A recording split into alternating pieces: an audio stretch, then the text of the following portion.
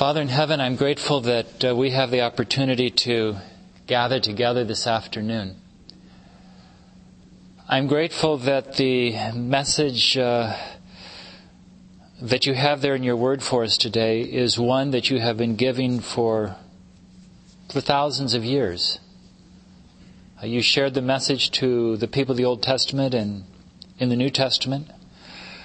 And down through the years of the early church and later the Dark Ages and the more modern times, Reformation and since, it has still come through. And there have been people who have found new life, changed lives. I pray that you'll send the Holy Spirit into our room this afternoon so that the Spirit would be teaching through me. Please forgive me of everything that might hinder that communication. And do the same work for my brothers and sisters here, Lord, because it's not what I say that counts, but it's what you say through me that will count. Might you make me nothing, that you might be everything. I ask this in Jesus' name. Amen. This morning I mentioned John Newton, and we've all sung that hymn, Amazing Grace, how sweet the sound that saved a wretch like me. I once was lost, but now am found, was blind, but now I see. I was mentioning to someone earlier that I teach the history of Christian spirituality. And one of the things that I love to do is learn about great Christians and find out what books they read, and then you work back and you discover what I refer to as spiritual trees. Some person that you've probably all heard of is George Mueller. He was the man in Bristol, England, who, as a result of prayer alone, had an orphanage which in 1874 he was able to feed 2,100 people without asking anyone specifically for money.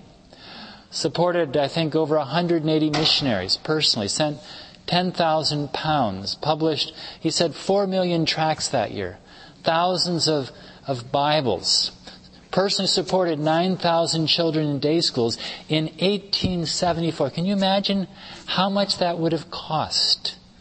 All by prayer alone. He said there were 3 books that changed his life. One was a book called An Authentic Work, the autobiography of John Newton.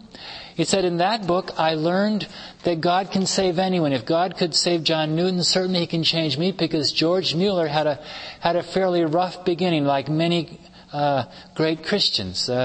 He was wont to take advantage of every situation, be it when his father gave him money to pay for his first communion. He kept most of it for himself and gave the priest only a little bit of it. He had the habit of suggesting trips and offering to generously take care of the purse so that the rest of the group could pay most of the expenses. One time he went to a hotel and he slipped away before he paid, and the next time he was caught and he ended up in jail. Now it's interesting that George Mueller's father wanted his son to be a minister, wanted his son to be converted, but he didn't want a lot of that religion for himself, unfortunately. And so he kept sending his son off to spiritual schools, and eventually his son became a Christian. George became a Christian. I think one of the greatest Christians that ever lived. So he said John Newton's book told him that God could save anyone. Another book that he read was the Life and Times of George Whitefield. He was one of the great preachers in England. And he said, from George Whitefield I learned how to have my daily devotional life, where he literally talks about how he would read and pray on his knees. And Mueller said that when I discovered that, he said, I gained more in a short amount of time than I had in months before. And that became his habit.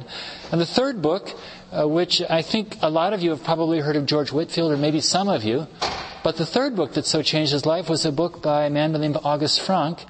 He lived in Halle, Germany, and back in 1690, the same way, by faith alone, he began an orphanage as well. Eventually had a publishing ministry, a medical dispensary, all kinds of things. And 150 years later, George Mueller went to his school, and there for the first time saw a Christian kneel in prayer. Was so fascinated that he came back to see it for himself, And he became a genuine Christian as a result of seeing that person kneel. But in reading the biography of this person by the name of August Frank, who is virtually unknown, maybe because most of what he wrote was in German, Mueller got the idea of having the orphanages. And it's pretty much just a mirror. Frank began with a little box to receive donations for his work and for his life. And Mueller would do the same thing later when he lived in the 1860s into the 1890s, when he did his main ministry. God has done an amazing work, and it's interesting that for all of these people, it always began with knowing Jesus as their personal Savior. Earlier, we talked about the fact that, we discussed whether we really need this more abundant life. And I gave 3 reasons. Number 1, God has called us to that life, okay? God has called us to that life. We have been called, and words are used such as holy and blameless and perfect. The Bible writers had no problem with that, even though we do. I believe because we tend to view those things as things that we must do on our own. And I tried to point out that Ellen White herself says that, God has made complete provision, but we are what? Utterly what? Unable in and of ourselves. We forget that sometimes.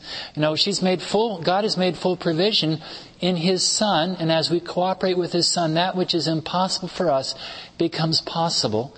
And I shared a quotation how God is able to give us a transfusion of Himself that will cause us to choose His will and to act out His character. And I can't speak for you, but I can't imagine any more good news than that God is willing to give us a transfusion of Himself, and that will bring about a complete change in our lives. Too many of us are fighting the battle where the battle isn't, okay? Our part is to make sure we're in connection with Jesus and making the choices that He wants us to make, to do our part that will then allow Him to do His part. And there's a fairly famous little booklet published by the Review and Herald by W.W. Prescott called Victory in Christ. Has anyone read that book? Morris Venden refers to it. There's a chapter where it begins and says, for a long time I tried, and then he talks about how he tried to do, the work that only God could do, that only, God hadn't asked him to do, instead of doing his part that would then allow God to do His part. We've had a problem with that all along. W.W. Prescott was a contemporary of Ellen White, an early pioneer within the church. Well, the first reason is that God has called us to a better life. The second reason is that if we don't lead that better kind of life, as was pointed out by Jeffrey, there are others that will be negatively influenced by our example. So that's the second reason. And the third reason, as we read about in the marriage supper parable, is that if we get to the marriage supper, but we don't have that garment of righteousness, which I believe is not only something that is applied, legally, people like to use that kind of terminology, but also in terms of a changed life. It says there that someone will come along and say, how did you get here? And the Bible uses the word that the man was speechless because he had no excuse. Okay, there was no reason for him to arrive there without that garment of righteousness. Okay? I believe not only in being justified by faith, but I believe in being changed by faith. Okay? And so when we're talking here this afternoon, we're not talking about, just pulling ourselves up by our own bootstraps, but we're talking about what God can do when people surrender their lives fully to Him. So we talked about the need. The second thing we talked about was how if we are not under the control of God, who are we under the control of? Satan. And would you agree with me that if we have not made the choice for God, by default, we are under whose control? Under Satan's control. So it's not like there are 3 choices. My choice, and I can choose for God, or I can choose for myself, or I can choose for Satan.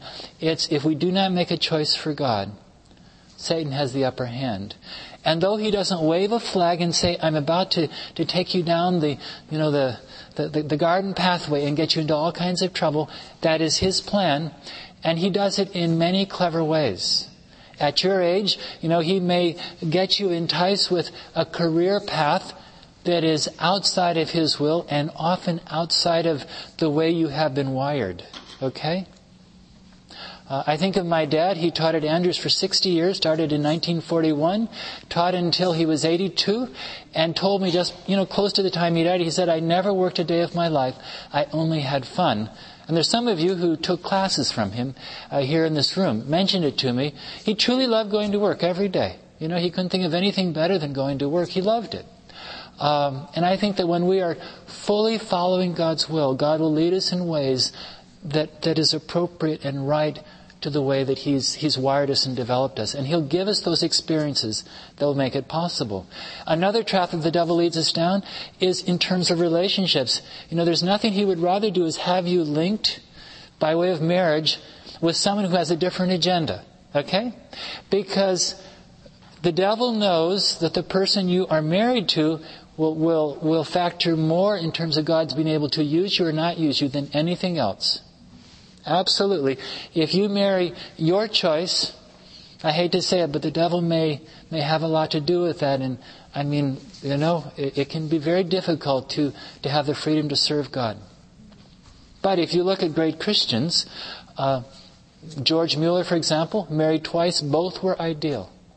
You look at Adoniram Judson, who married, I can't remember her name right off, but we heard about it from Jeffrey last night. She was ideal. I mean, he translated the Bible into Burmese, she translated the Bible into Thai, and God brought people into his life that were truly ideal for what He'd called them to. So, part of the decisions we have to make is that we want God to have the upper hand from beginning to end. And if you want to be encouraged and learn many, many principles on that subject, I don't know if you've read the book Quest for Love, Q-U-E-S-T, Quest for Love by Elizabeth Elliot. It's actually the stories of great Christians and how they found their spouses. It's an absolutely wonderful book that you'll see, everything from God guiding George Mueller so directly to Hudson Taylor, who's intended, the governess was totally opposed to their being married. But others didn't feel she had the right. And so others secretly brought them together and they decided to get married regardless. And her parents, who were back in England and were unaware of it, said, they would have blessed it from the beginning. So it's a marvelous book if you want to learn about God's guidance in that respect. But I told you that this session we want to talk about the cost. What kind of cost, what kind of price do we have to pay to obtain this more abundant life? If I could have a little bit of help, if someone doesn't have this syllabus, people have been walking by, could someone get it? If you don't have it, raise your hand. I actually have a cousin down here, Roland.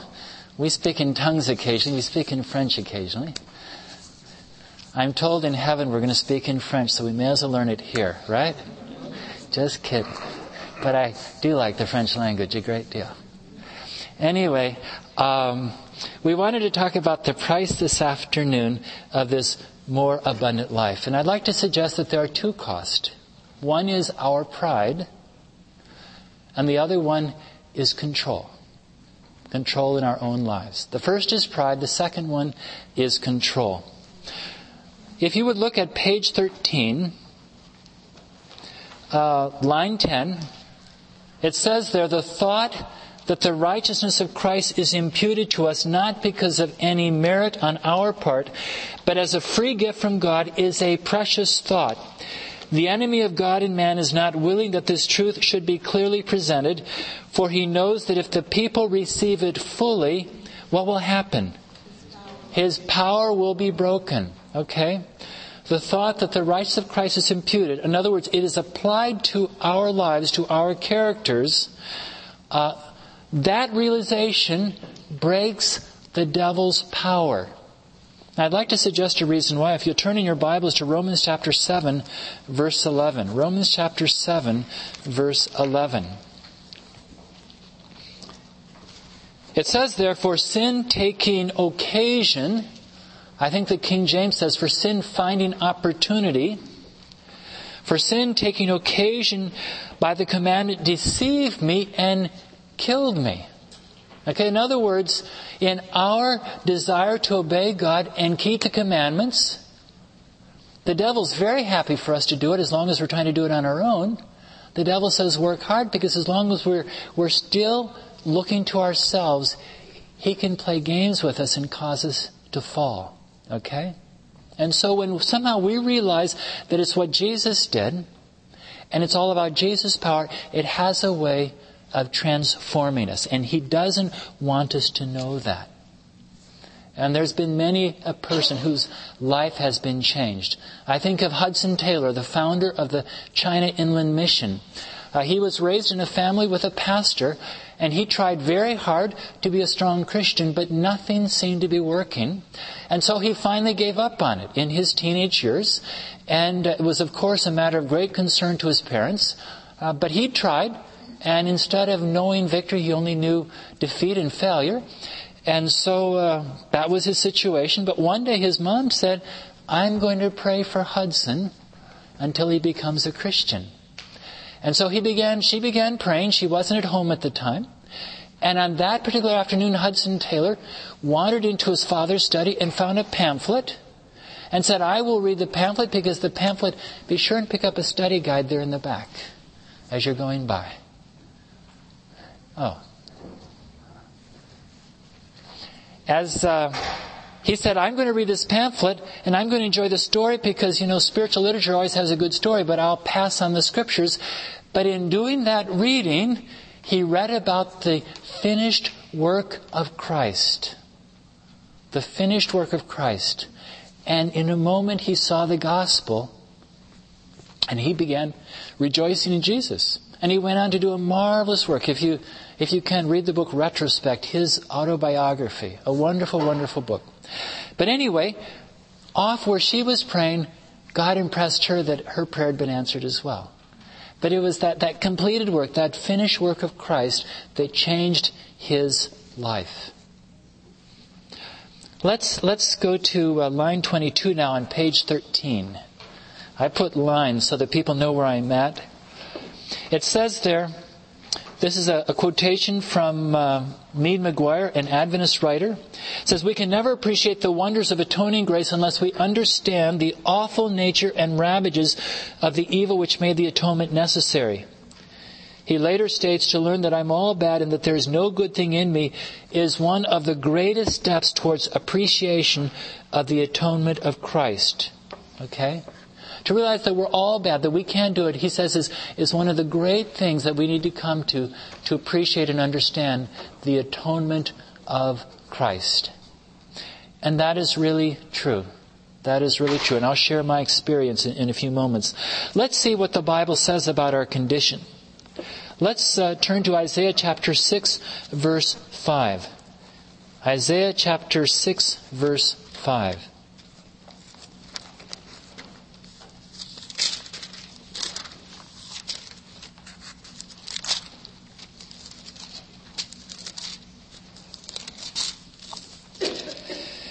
This is Isaiah. He was a prophet, no less. He knew God probably better than the rest of us. But he says, woe is me, when he came into God's presence, he said, woe is me, for I am undone, because I am a man of unclean lips, and I dwell in the midst of a people of unclean lips. He says, woe is me. He said, when I actually saw God the way he wants to be seen, I realized that I'm a man, that is undone. I'm a man that is undone. Look at Isaiah chapter 64, verse 6. Isaiah 64, verse 6.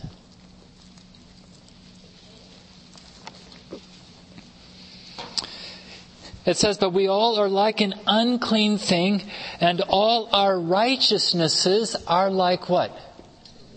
Filthy rags. Now, please help me. What is a filthy rag?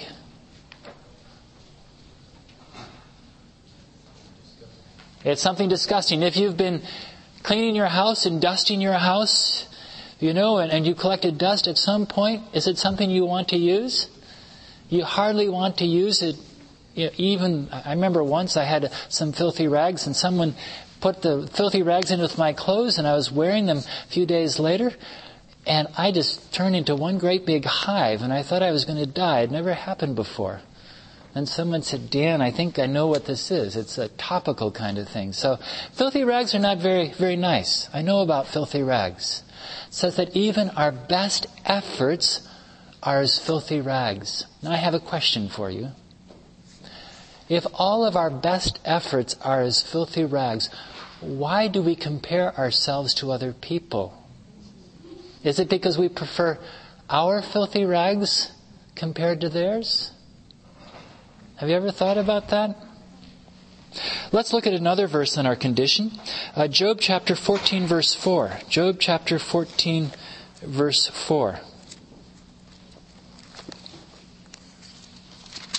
It says there, who can bring a clean thing out of an unclean? No one. Okay? Job says, it says there, it's not something that can be done. Look at Jeremiah chapter 13 verse 23. Jeremiah 13 verse 23.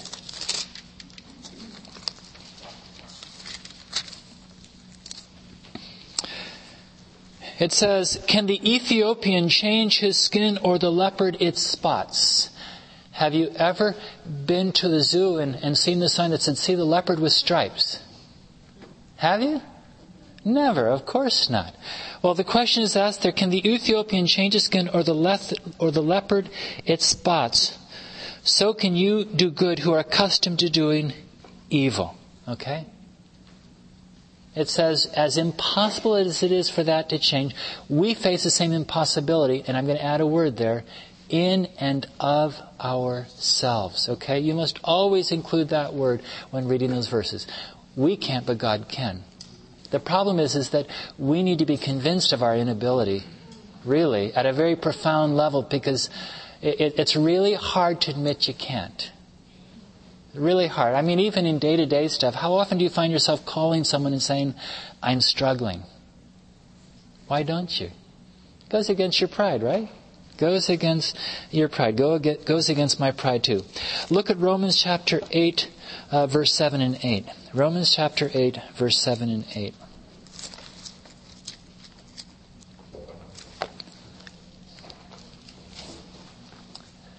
It says there, we'll start with verse 6. For to be carnally minded is death, but to be spiritually minded is life and peace. Because the carnal mind is enmity against God, for it is not subject to the law of God, nor indeed can be. The carnal mind is not subject to God, and Paul says it can't be. Okay?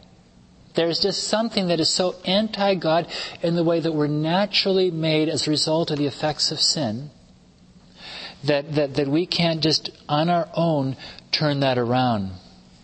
But what is the good news? Turn to Romans chapter 5. Turn to Romans chapter 5. Verse 1. It says, therefore, having been justified how?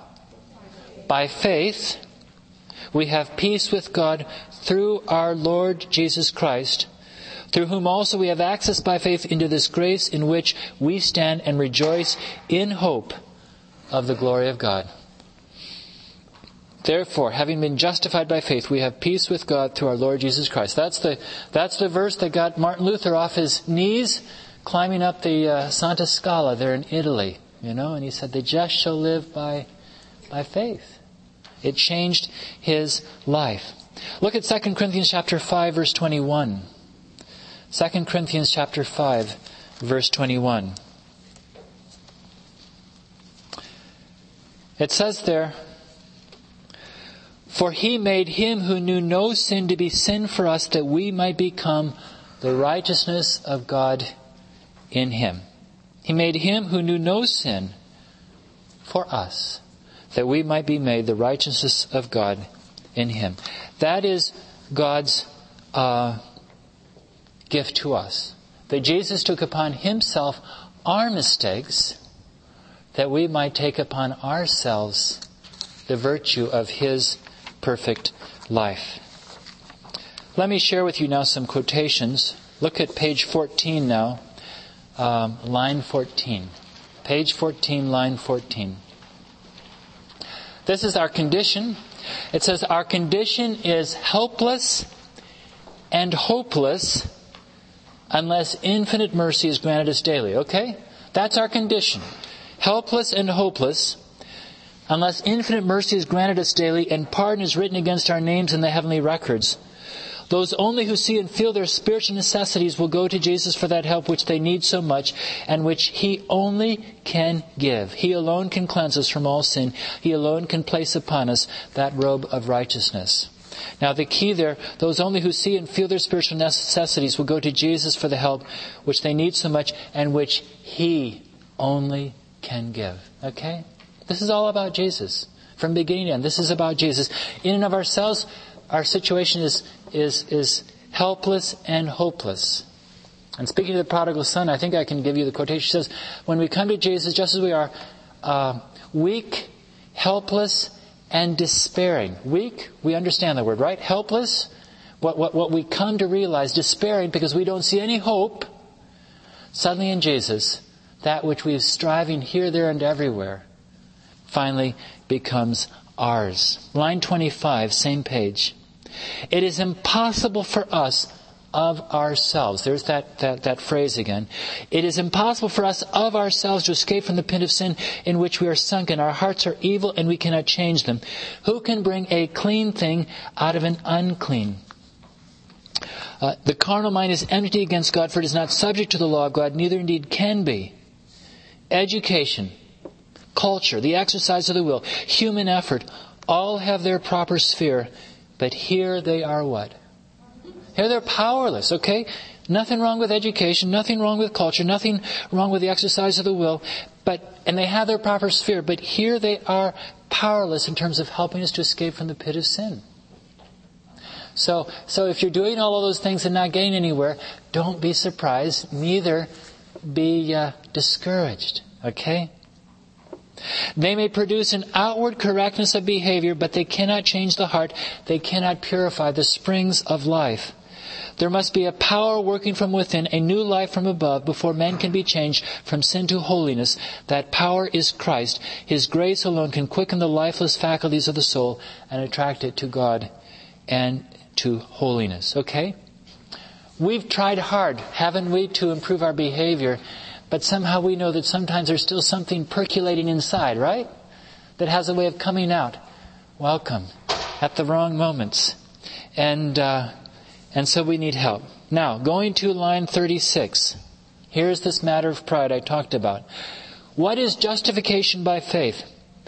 It is the work of God in laying the glory of man in the dust, in doing for man that which it is not in his power to do for himself. When men see their own nothingness, they are prepared to be clothed with the righteousness of Christ. Okay, so what is justification? It's when our glory, look at what I've done, is laid in the dust. When we come to see our, what's the word there? Nothingness. Now what does that mean, our nothingness? How much nothing how much is there in nothing? Nothing, right? When we come to see our nothingness, that's why Newton could say, amazing grace that saved a wretch like me. I once was lost but now I'm found, His grace. Nothing in our hands. We cling completely to the cross of Christ. That's Charles Wesley, excuse me. But anyway, so that's justification by faith. It's the laying of the glory of man in the dust. And it's very, very hard to admit how much we need the Lord Jesus. Line 40. It was possible for Adam before the fall to form a righteous character by obedience to God's law, but he failed to do this, and because of his sin, our natures are fallen and we cannot make ourselves righteous. Since we are sinful, unholy, we cannot perfectly obey the law, the holy law. We have no righteousness of our own with which to meet the claims of the law of God. But Christ has made a way of escape for us. He lived on earth amid trials and temptations such as we have to meet. He lived a sinless life. He died for us. And now He offers to take our sins and give us His righteousness. That's what He wants to do. He wants to give us, take our sins and give us His righteousness. If you give yourself to Him and accept Him as your Savior, then sinful as your life may have been, for His sake, you are accounted righteous. Christ's character stands in place of your character, and you are accepted before God just as if you had never sinned. How about that? God treats us as if we had never made a single mistake, and I don't understand that. Do you? Absolutely not. Now here's an intriguing question. If God treats us as if we never made a mistake, why can't we treat each other the same way? Would that not bring a radical change in our church? I'm not talking about saying anything goes at all. But there's something about, Jesus could see in people who the rest of society had said, there's no way they're going to go anywhere, and saw them as prime candidates for the gospel. Think of the woman at the well, coming during the middle of the day because everyone was talking about her. She was well known in the community. They would have talked about her in our day. Just imagine that day. But Jesus somehow had to let her know that she was completely accepted. And her testimony wasn't, man, I heard the greatest theology. Her testimony was, come meet the man who knows all about me. What did he know? About all of her mistakes. But it was because he still loved her in spite of that her life changed. And when we find that God loves us in spite of what we've done, and in fact has credited to us His righteousness, our lives are changed. Our lives are absolutely changed. I love this next one. Line 51. Grace is an attribute of God shown to undeserving human beings. We did not seek after it, but it was sent in search of us. God rejoices to bestow His grace upon everyone who hungers for it. To everyone He presents terms of mercy, not because we are worthy, but because we are so what? Utterly unworthy. Okay? It's not our worthiness that makes us worthy to God. It's our unworthiness. Someone wrote and said, God loves us not because we're good, but in order to make us good. Okay? We love people because they're good, right? God loves us, in order to make us good. God does His math completely different than we do. And I hope we can extend that love and care and forgiveness and acceptance to others. Because that is how heaven begins here. And if I read my Bible correctly, somehow when we relate in godly ways to other people, God puts in their hearts the desire to be like Jesus, and their lives change. Not by beating them. If you want to grow plants, do you pour pesticides on the plants to get them to grow well? No. Sunshine and water, right? And yet sometimes we think pesticides will work in helping people to develop spiritual growth. I don't think so. But I'm not saying we close our eyes or we want to get into all kinds of compromise. But there's something about passionately seeking to live obediently for yourself and encouraging others that somehow there's engendered the desire for the same thing. Notice line 10 on page 15 now. The world's Redeemer was treated as we deserve to be treated in order that we might be treated as He deserved to be treated. He came to our world and took our sins upon His own divine soul that we might receive His imputed righteousness. He was condemned for our sins in which He had no share, that we might be justified by His righteousness in which we had no share. The world's Redeemer gave Himself for us. Who was He? The majesty of heaven, pouring out His blood upon the altar of justice for the sins of guilty man. I could read much more, but I just want to share a testimony. When I was in college, my junior and senior year, I was the head of religious activities on campus. That meant that I was an easily identified Christian because I was the one doing Friday night Vesper talks and other, I was always up front. But let me tell you, I only found Jesus as my personal Savior between my junior and my senior year. It went like this. Someone shared with me the little book during my junior year, The Life of Victory by Mead McGuire. Has anyone read the book, by the way? See? One person has. You can find it online at maranathamedia.com. That's down in Australia. They have it online. Or on my website, I have it, pathtoprayer.com. It's a study of the book Steps to Christ and Romans. It's probably one of the best books ever written on victory. Sadly, for the most part out of print, I think. I'm not sure. Maybe it's available through Teach Services now. A marvelous book. And the more I read about victory, the more I realized I didn't know what that victory was about. I remember on a Wednesday evening in West Lebanon, New Hampshire, I know it's September 6, 1977. My folks went off to prayer meeting. I said, I need to work on the first Vespers talk of the year because I want to speak on victory. But I knew I didn't know anything about it. And I remember getting to a knee and say, Lord, I love you very much, but apparently I'm too bad to go to heaven. I've tried hard. I don't understand this, but I must be too bad. And then God put some words in my heart. Except Jesus came and lived a perfect life and said, Dan, claim the virtue of my life is yours. And I'll take your mistakes on me. And in a moment, when I'd come to the end of my rope, I saw Jesus in a whole new way, and I've been singing His praises ever since. And that life is available to you as much. Not because you're so worthy, because you're so good, but because you realize that apart from Him, you have nothing. Okay, when we see our what? Our nothingness. That's when we're prepared to accept. Okay? Before that, it was kind of Jesus plus Dan. But when it came to my really being honest with God about my true condition, I realized it was all about Him. All about Him.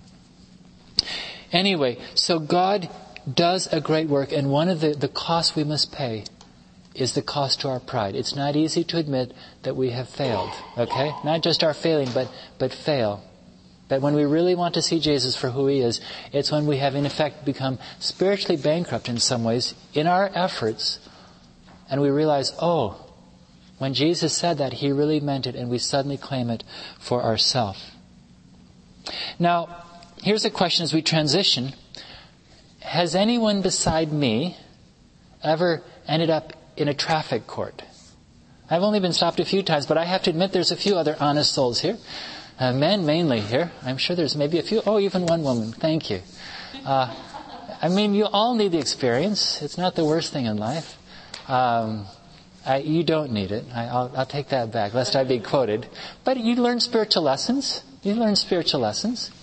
Anyway, the spiritual lesson I'd like to call your attention to is that as you're standing there and the judge is pointing out to you that, you were exceeding the speed limit by X amount, and he asks you, what is your response? And you assure him at that moment that you're never going to exceed the speed limit again, because you have every desire. And, and then you either pay the fine or he lets you off the hook if you're lucky. It's never happened to me, but I'm told it happens to some people. Anyway, you go out and for a while you drive, you're truly more careful, aren't you? Or whatever it was. It was a parking ticket or whatever. But has your behavior really changed? Now, in the eyes of the court, they've given you mercy, right? But there's still something in you that if you're late, you may hurry, right? The same thing happens spiritually.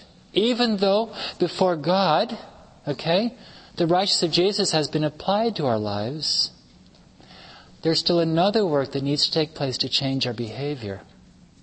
And for many, this comes as new information.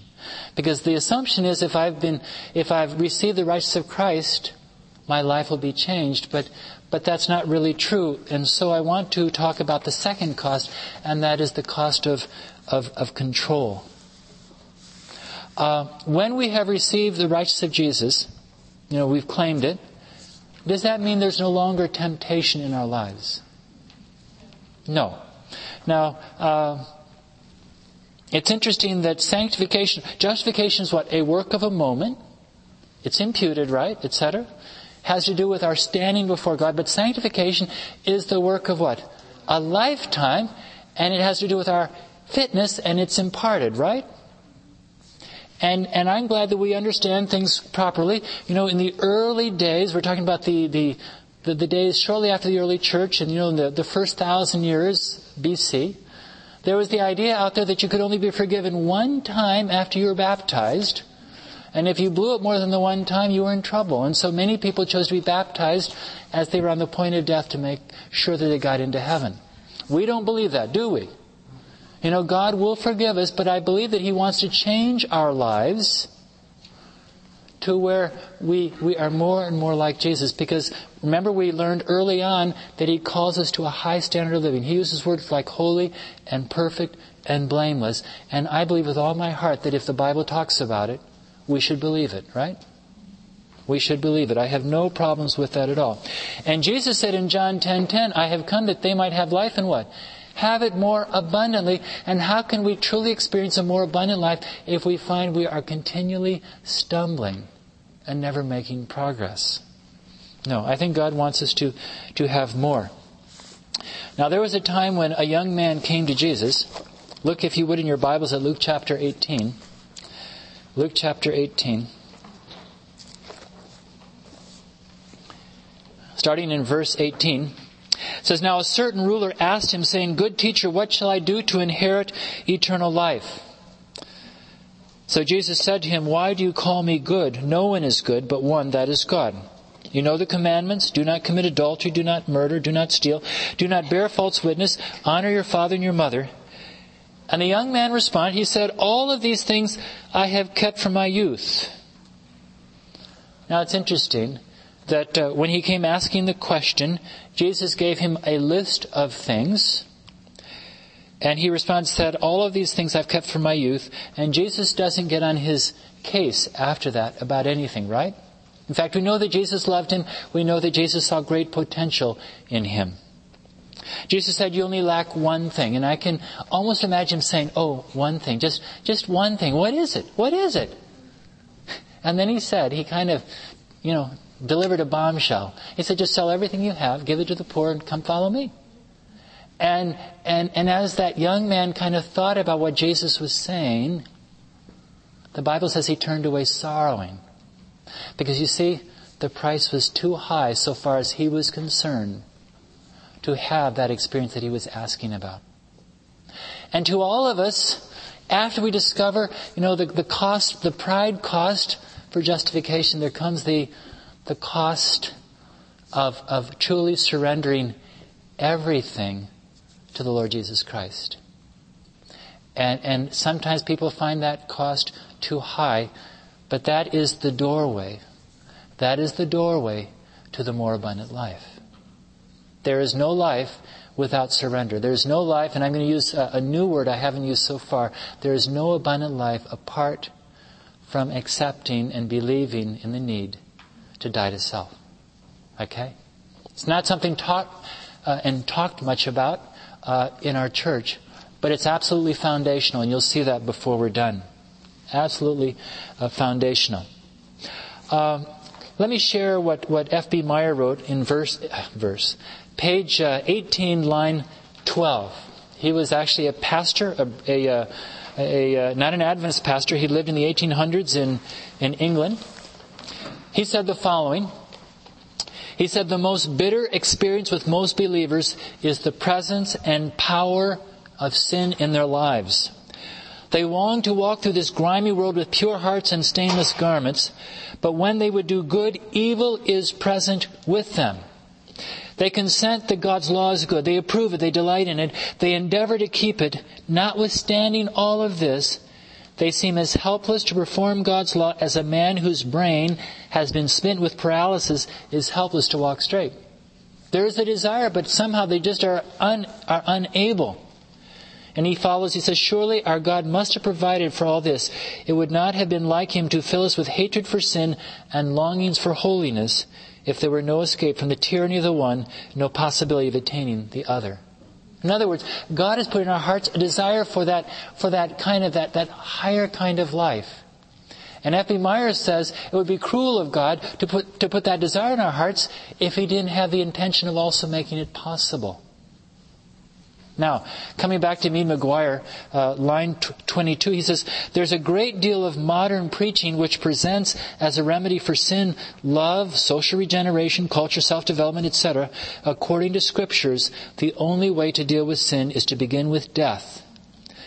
Undoubtedly, the great difficulty with the majority of believers is that they are trying to live Christ's life without first having died Christ's death. It is much more popular these days to talk about life than death, but not more necessary, for death is the way into life. Many have not seen or understood the necessity of this death, and others, having seen it, are afraid or unwilling to die. That's the cost part. It is the daily dying of self that makes room for the living of Christ. Okay? It's the daily dying of self that makes room for the living of Christ. Welcome. See, here's the problem, and I don't have any props. I always forget about props, so you'll just have to imagine my props. Imagine I had two glasses here in front of me. They're both half filled with a liquid, right? And in the one liquid is white grape juice. I happen to love white grape juice.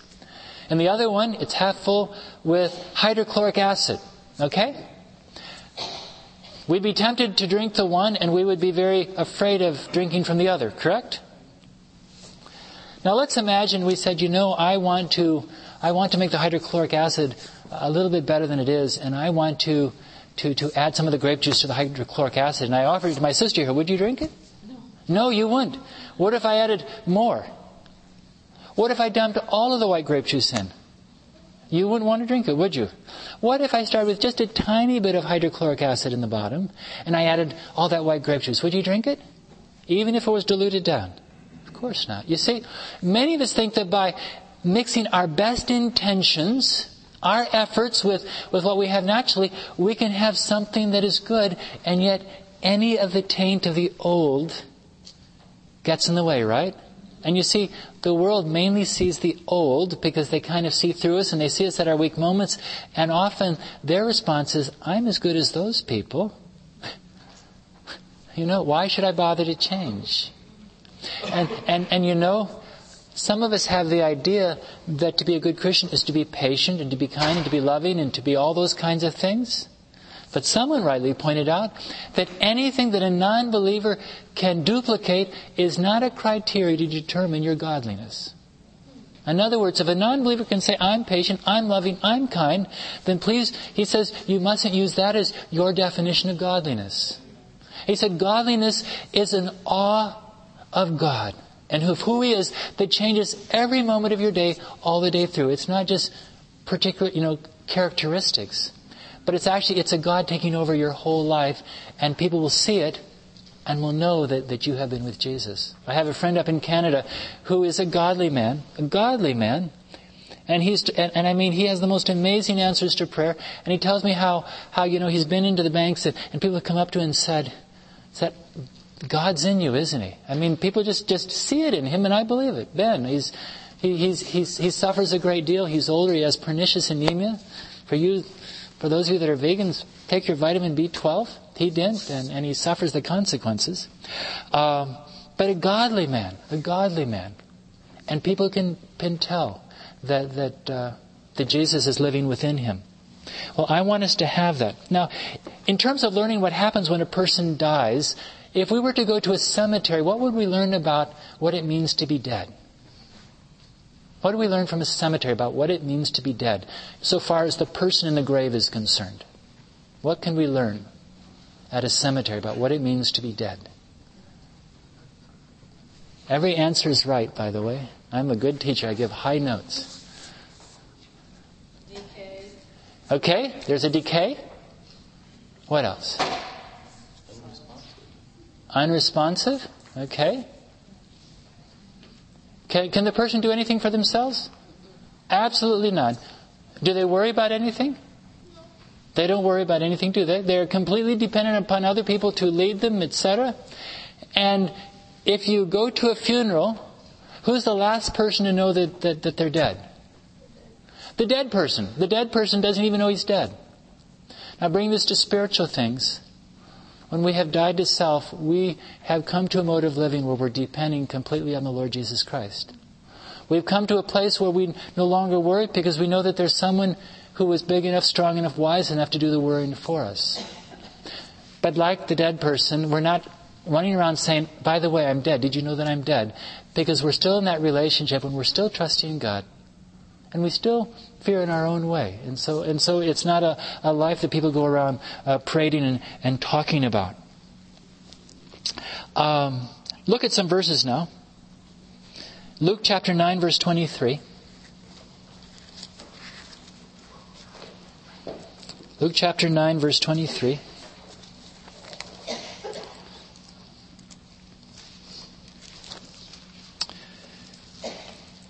It says there, then he said to them, if anyone desires to come after me, let him deny himself, take up his cross daily, and follow me. Why did Jesus talk about taking up the cross and taking it up daily?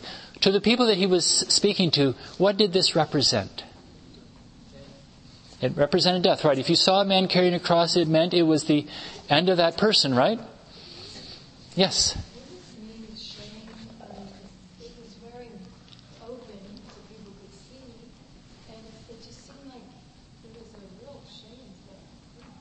Ellen White actually says that Jesus could not have asked for a greater level of surrender than when he called them to that. Because the cross was the most shameful death.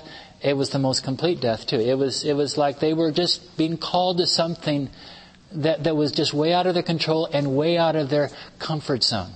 He was asking them to make the ultimate surrender. Now it's interesting that to the rich young ruler, Jesus said, sell everything you have and come follow me. Because Jesus knew that it was those things that stood between him and being completely surrendered. We don't find actually that kind of statement, that Jesus makes to anyone else. Because he had that problem. To a poor fisherman, being told everything you have and come follow me was not a problem, was it? But Peter and the disciples did have a concern about how they were viewed by other people. And about wanting to be, on his right hand and doing things. And so when Jesus, made the appeal to them, it was like, if you want to follow, you have to take up the cross. And you know what that's all about. And do it how often?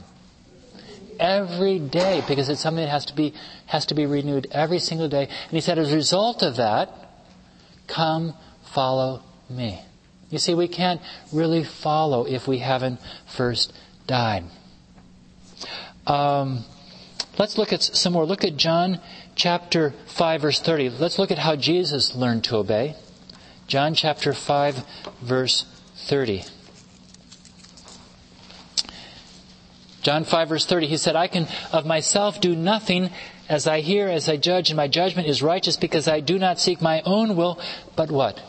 The will of my Father. You see, Jesus was always wanting to do the will of his Father.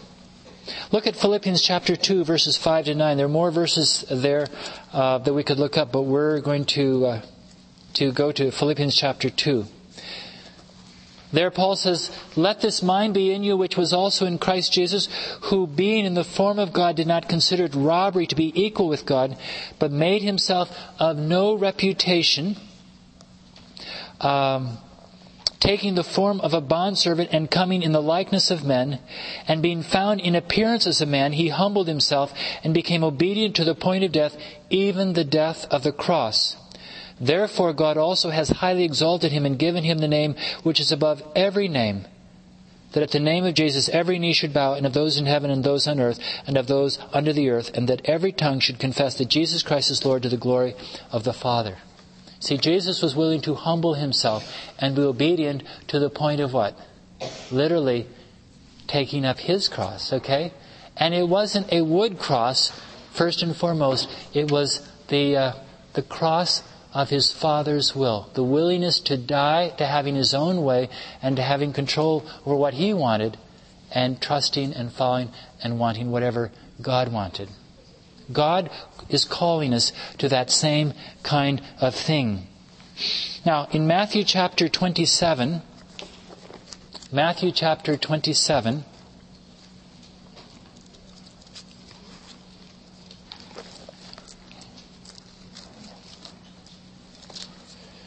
it says there, verse 39, it says, and those who passed by blasphemed him, wagging their heads and saying, you who destroy the temple and build it in 3 days, save yourself. If you are the Son of God, come down from the cross. Likewise the chief priests also, mocking with the scribes and elders, said, he saved others, himself he cannot save. If he is the King of Israel, let him now come down from the cross, and we will believe him. He trusted in God. Let him deliver him now, if he will have him. For he said, I am the Son of God. You see, in this pathway of dying to self, there's often this sense that if we really were strong Christians, we wouldn't have these problems. And there's a whole theology out there that if God is blessing you, you will be prosperous, you'll have cars, you'll have lands, all this kind of thing. You can hear that spoken of, on your television sets with some of the televangelists that are out there. But that's not the gospel that I believe we're called to in the Bible. Okay? It's not the gospel that we are called to in the Bible. And we are always tempted to bring ourselves back down from the cross in order to take control, because we don't feel we can stand the pressure any longer. Okay? There's always that temptation. There's always that tendency. But that's where hope is. Look at, if you would, Philippians chapter 1. Philippians chapter 1.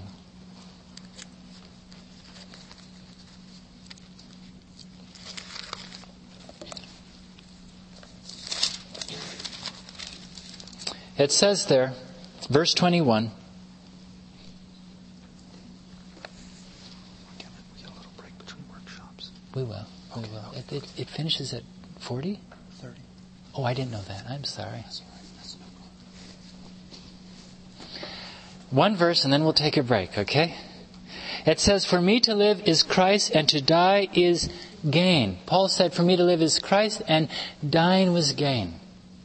And we're going to continue with this theme in a few moments, as I've been told we need to take a break.